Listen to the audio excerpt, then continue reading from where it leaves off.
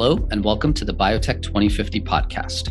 Biotech 2050 is a think tank chronicling the disruptions changing the biotech industry over the next several decades. Check out our website at biotech2050.com or on your favorite podcast listening platform. I'm Rahul Chaturvedi, co-founder of this podcast and today's host. I'm also the founder and CEO of Clora. Clora is solving the biotech industry's talent crisis by organizing and providing access to worldwide life sciences expertise. I'm excited to welcome Bill Hinshaw, President and CEO at Exela Therapeutics. Thanks for joining us today, Bill. Rahul, it's great to be with you today. I'm excited by the topic and the vision that you have for this podcast. Being part of an innovative ecosystem is what we're all engaged with, and we need to be thinking that way. So thanks for having me today. Wonderful. Thanks for your support. So Bill, to kick us off, walk us through the arc of your career and how you got to where you are today.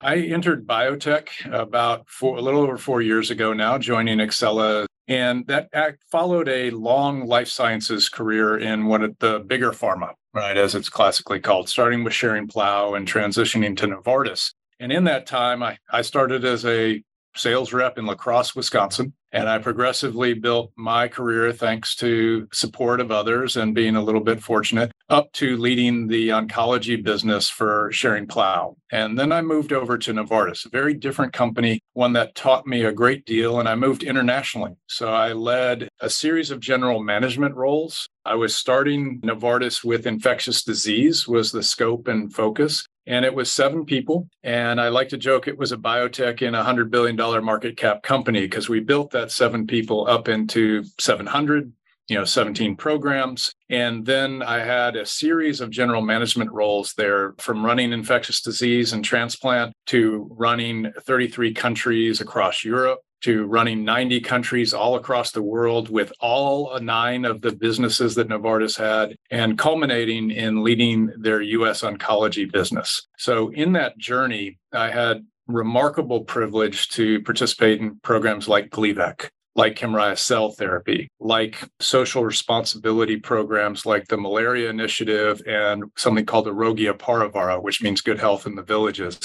And this was all part of a journey where I got to see the great key account management from OTC, tendering from vaccines to the true specialization of transplant and oncology, and participate in remarkable products like interferon and ribavirin for hepatitis C, and again, Gleevec for many, many treatments of cancer. So all that led me to a point where I was ready to move into biotech because I wanted to continue and build my experience. I felt I had developed enough of the skill set and experiences, but there were still areas to learn. And I could contribute and really bring my experience to making sure that the phenomenal science that we have translates into access to patients around the world. Because we've been in this industry a long time, you've seen great science not achieve that. And you've seen frustrations in how development occurs, or what are the market access dynamics, or how did you position the product? And I wanted to look at a program and a company that had a platform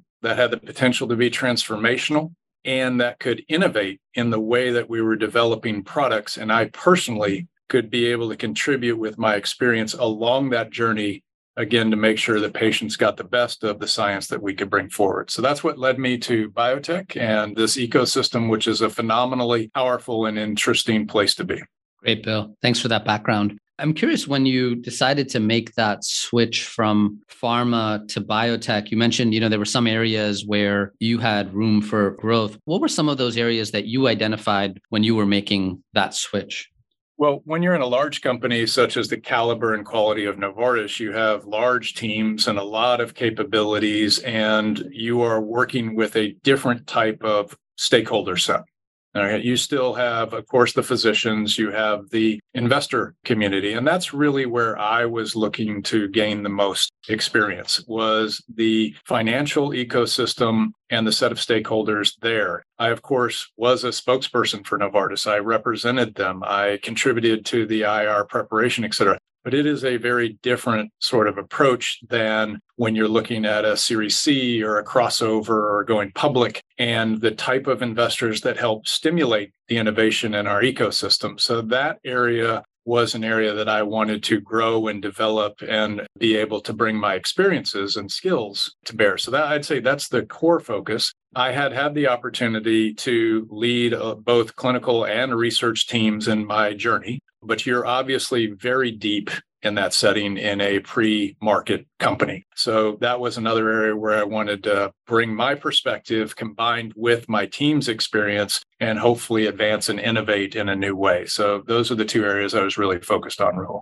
Yeah, great. Thanks for the thoughtful response, Bill. I'm curious for folks that are listening that perhaps had backgrounds similar to you, as you thought about building your core team and complementary pieces perhaps to you, what does someone that has a background like you bring to the table at an early stage biotech? And I'm asking more so that folks get ideas about making that change, particularly given your background.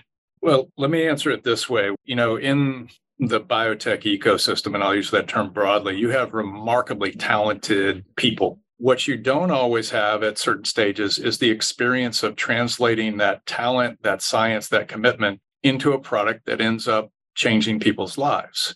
And so that's where the larger company experience, how do you prepare and make the product available to go through the later stage clinical development? How do you ensure not only does it get approved, but reimbursed? How do you then make sure that the team that's going to be communicating that, whether that's the medical team or the sales team, is able to communicate the benefits of the product in context so the physician's able to take the choice and the informed choice? So that, along with what I would say is strategic considerations around portfolio management, what are the choices, what are the technical risk along with the clinical risk and the regulatory risk, and where are the opportunities to separate your programs in that are all real experiences that living in the life sciences industry where you are on the front line delivering that is important perspective to be able to match with people who are looking to truly innovate and to move things forward at pace. And so when you can blend that together, you don't ski ahead of yourself. You don't get ahead of your skis, if you will, and miss things that are going to be critical downstream. So that combination is where I see a lot of power and what we're trying to harness at my company. Yeah, great.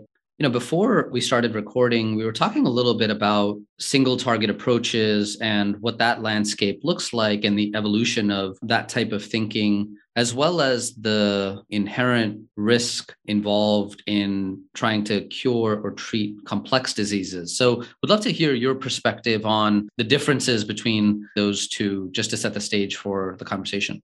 Oh, absolutely. I was fortunate to be part of the team that really helped catalyze the targeted therapy revolution in precision medicine in oncology with Gleevec, as I mentioned, Afinitor, Zicadia, many others, TAF-MEK. And there's remarkable power in being able to identify a target and address that very specifically in a focused fashion. Unfortunately, at the same time, that doesn't translate as easily into complex diseases, as you noted. And that's part of what attracted me to Exela.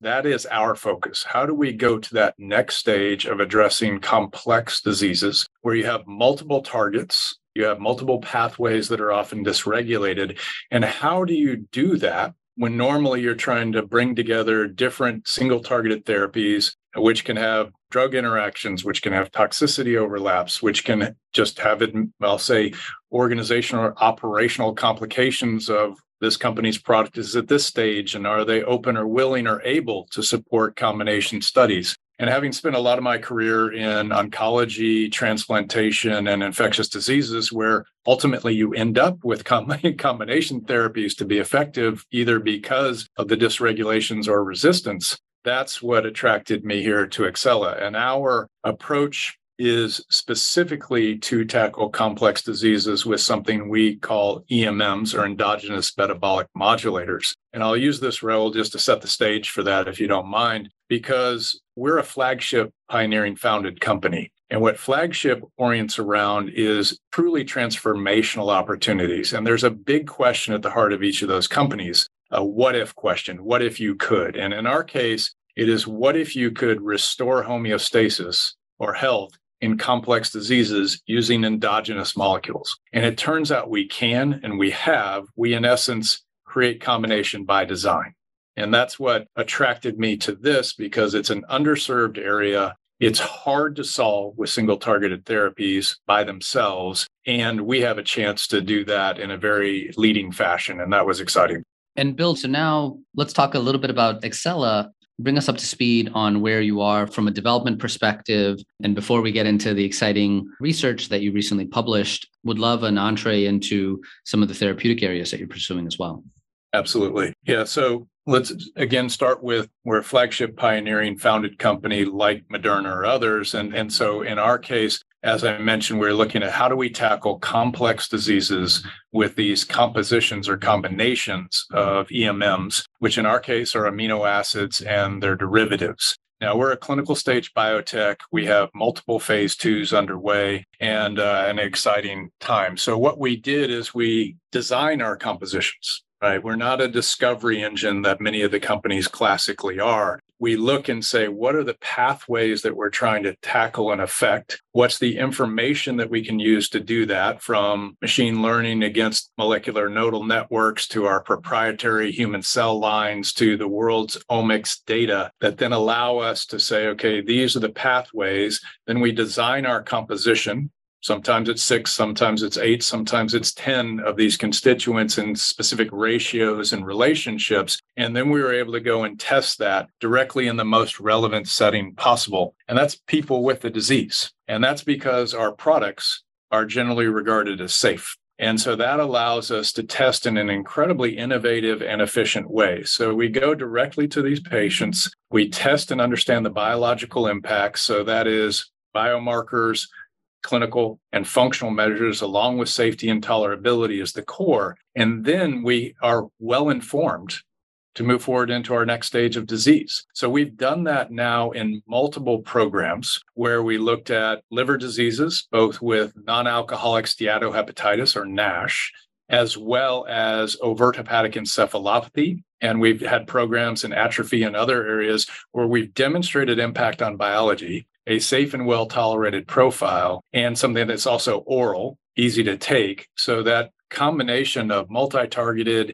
a good risk-benefit profile has been very exciting. And my team has done a remarkable job of executing these trials, demonstrating this, and then advancing into late-stage development. So we're in a global phase 2B with NASH. We have data coming up at the end of this quarter on that. And then we just reported out, as you said, truly compelling and leading data in long COVID fatigue, the first randomized controlled study to demonstrate positive impact in a long COVID setting. And so we're compelled to move that forward very fast. And then we have a platform that's powering this. And we have a lot of other opportunities and ideas, Rahul, but as you're familiar with, you want to thoughtfully pursue your programs in the right stage, demonstrate the opportunity, and then scale and grow. And that's the phase we're at right now. And Bill, for those folks that are listening that are not familiar with long COVID and its implications, bring us up to speed on what that is and why you decided to pursue it. Absolutely. I think this is a really important point. Let me start with the fact that we're all tired of the pandemic, right? And its impact on how we're living and society. Unfortunately, the patients with long COVID don't have the luxury to try to move on, because in essence, what happens is the virus invades the body, infects the cells. It hijacks the cells to make more of the virus. Now, when it does so, a good portion of patients recover. And unfortunately, there is a group, and the best data estimates around 20 to 30% of these patients who are unable to recover. And now what's happened is the cells are under stress. Basically, the environment has become inflammatory. The cells have switched their energy source to glycolysis. And so they're trying to survive. And now that's how these patients are stuck in long COVID. And that shows up in a couple of different manifestations. There are neurocognitive or brain fog, as you've heard it referred to largely. There can be functional measures. And the most commonly reported symptom is fatigue. And Rahul, this is a profound fatigue. And that's why I started with what happens in the case of the virus invading the cells, because basically these patients, their energy levels are totally depleted, and they go to the grocery store, they drop their kids off, they try to be a physician, and they are exhausted because they cannot recover their energy source. Now, let me put some numbers on this that are quite frightening, and why, when we speak to the governments and the medical communities, they're very compelled by the need here. We're approaching 600 million confirmed cases around the world, and that's confirmed.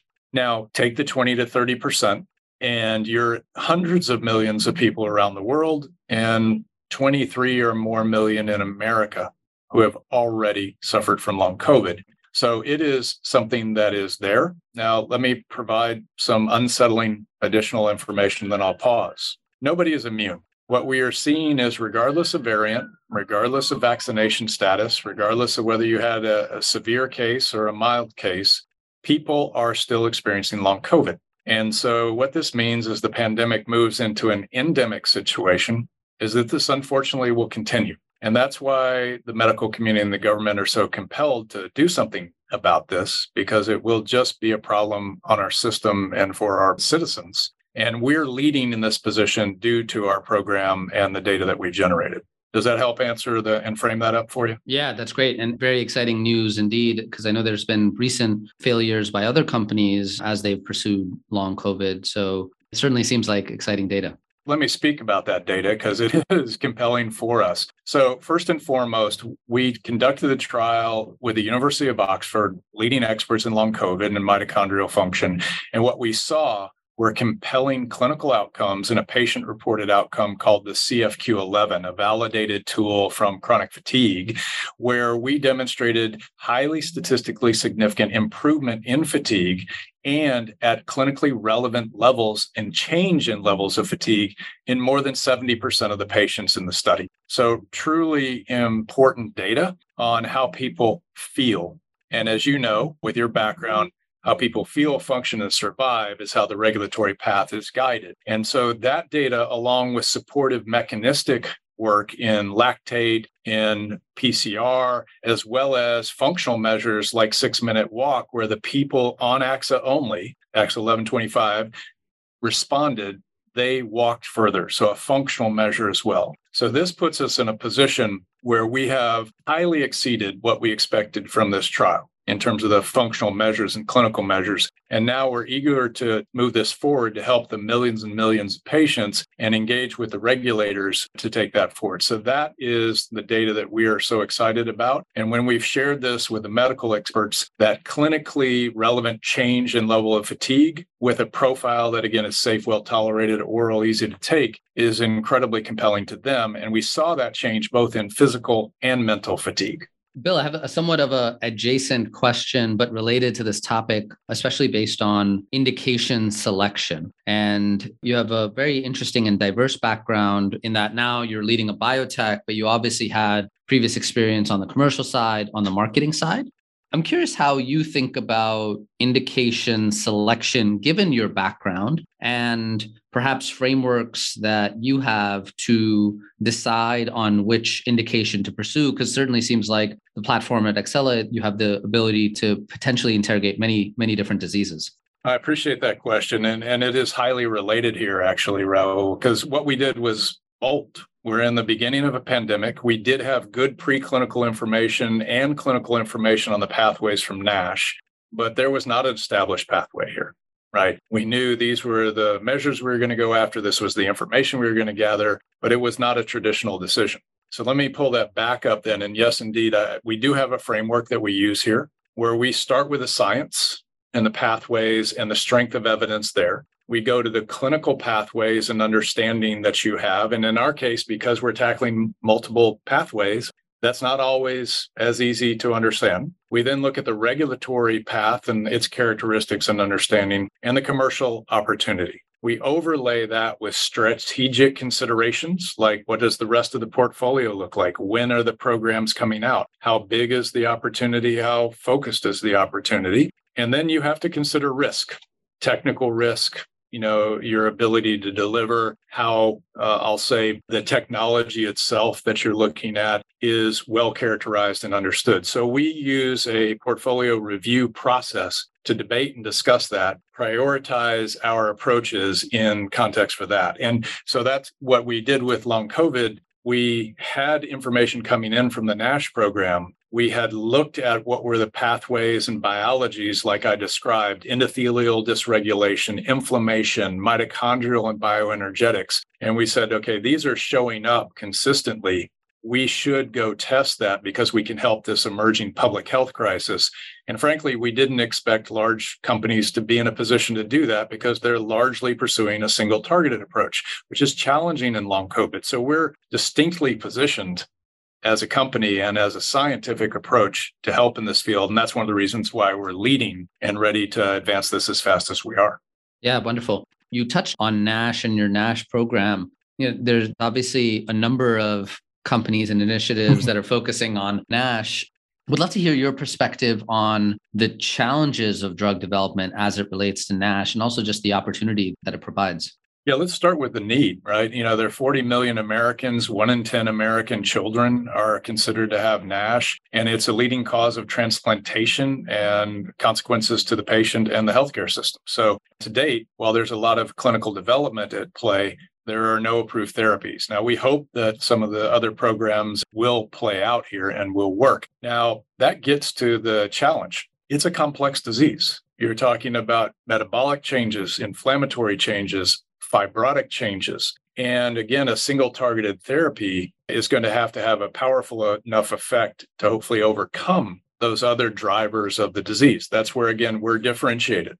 We're tackling all of those in an integrated fashion. We are affecting HIF1, NF-kappa beta, TGF beta, AMPK, PPAR alpha, all in an integrated way. Those are each targets of individual therapies. So our combination by design approach allows us to potentially play an important first-line role in this disease. So you have the complexity of the disease itself. Then you have the regulatory path and achieving important histological and clinical outcomes in a setting which is, I will say, combined with the other comorbidities, meaning cardiovascular disease. These patients are coming in on 5-7 medications. So the reality of a clinician trying to decide, can you put this patient on another therapy? They've got to weigh that risk benefit. And that's where some of the other programs, either because of the targeting or because of the risk benefit, have faced challenges to move through. We believe we're very well positioned here. We look forward to the data coming out here in the third quarter. It will be an interim analysis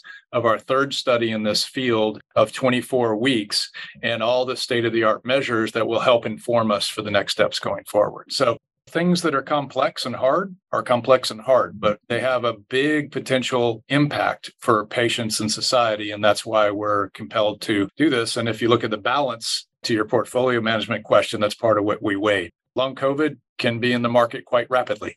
NASH takes some time. So how do you put that together in the arc of the company was another perspective.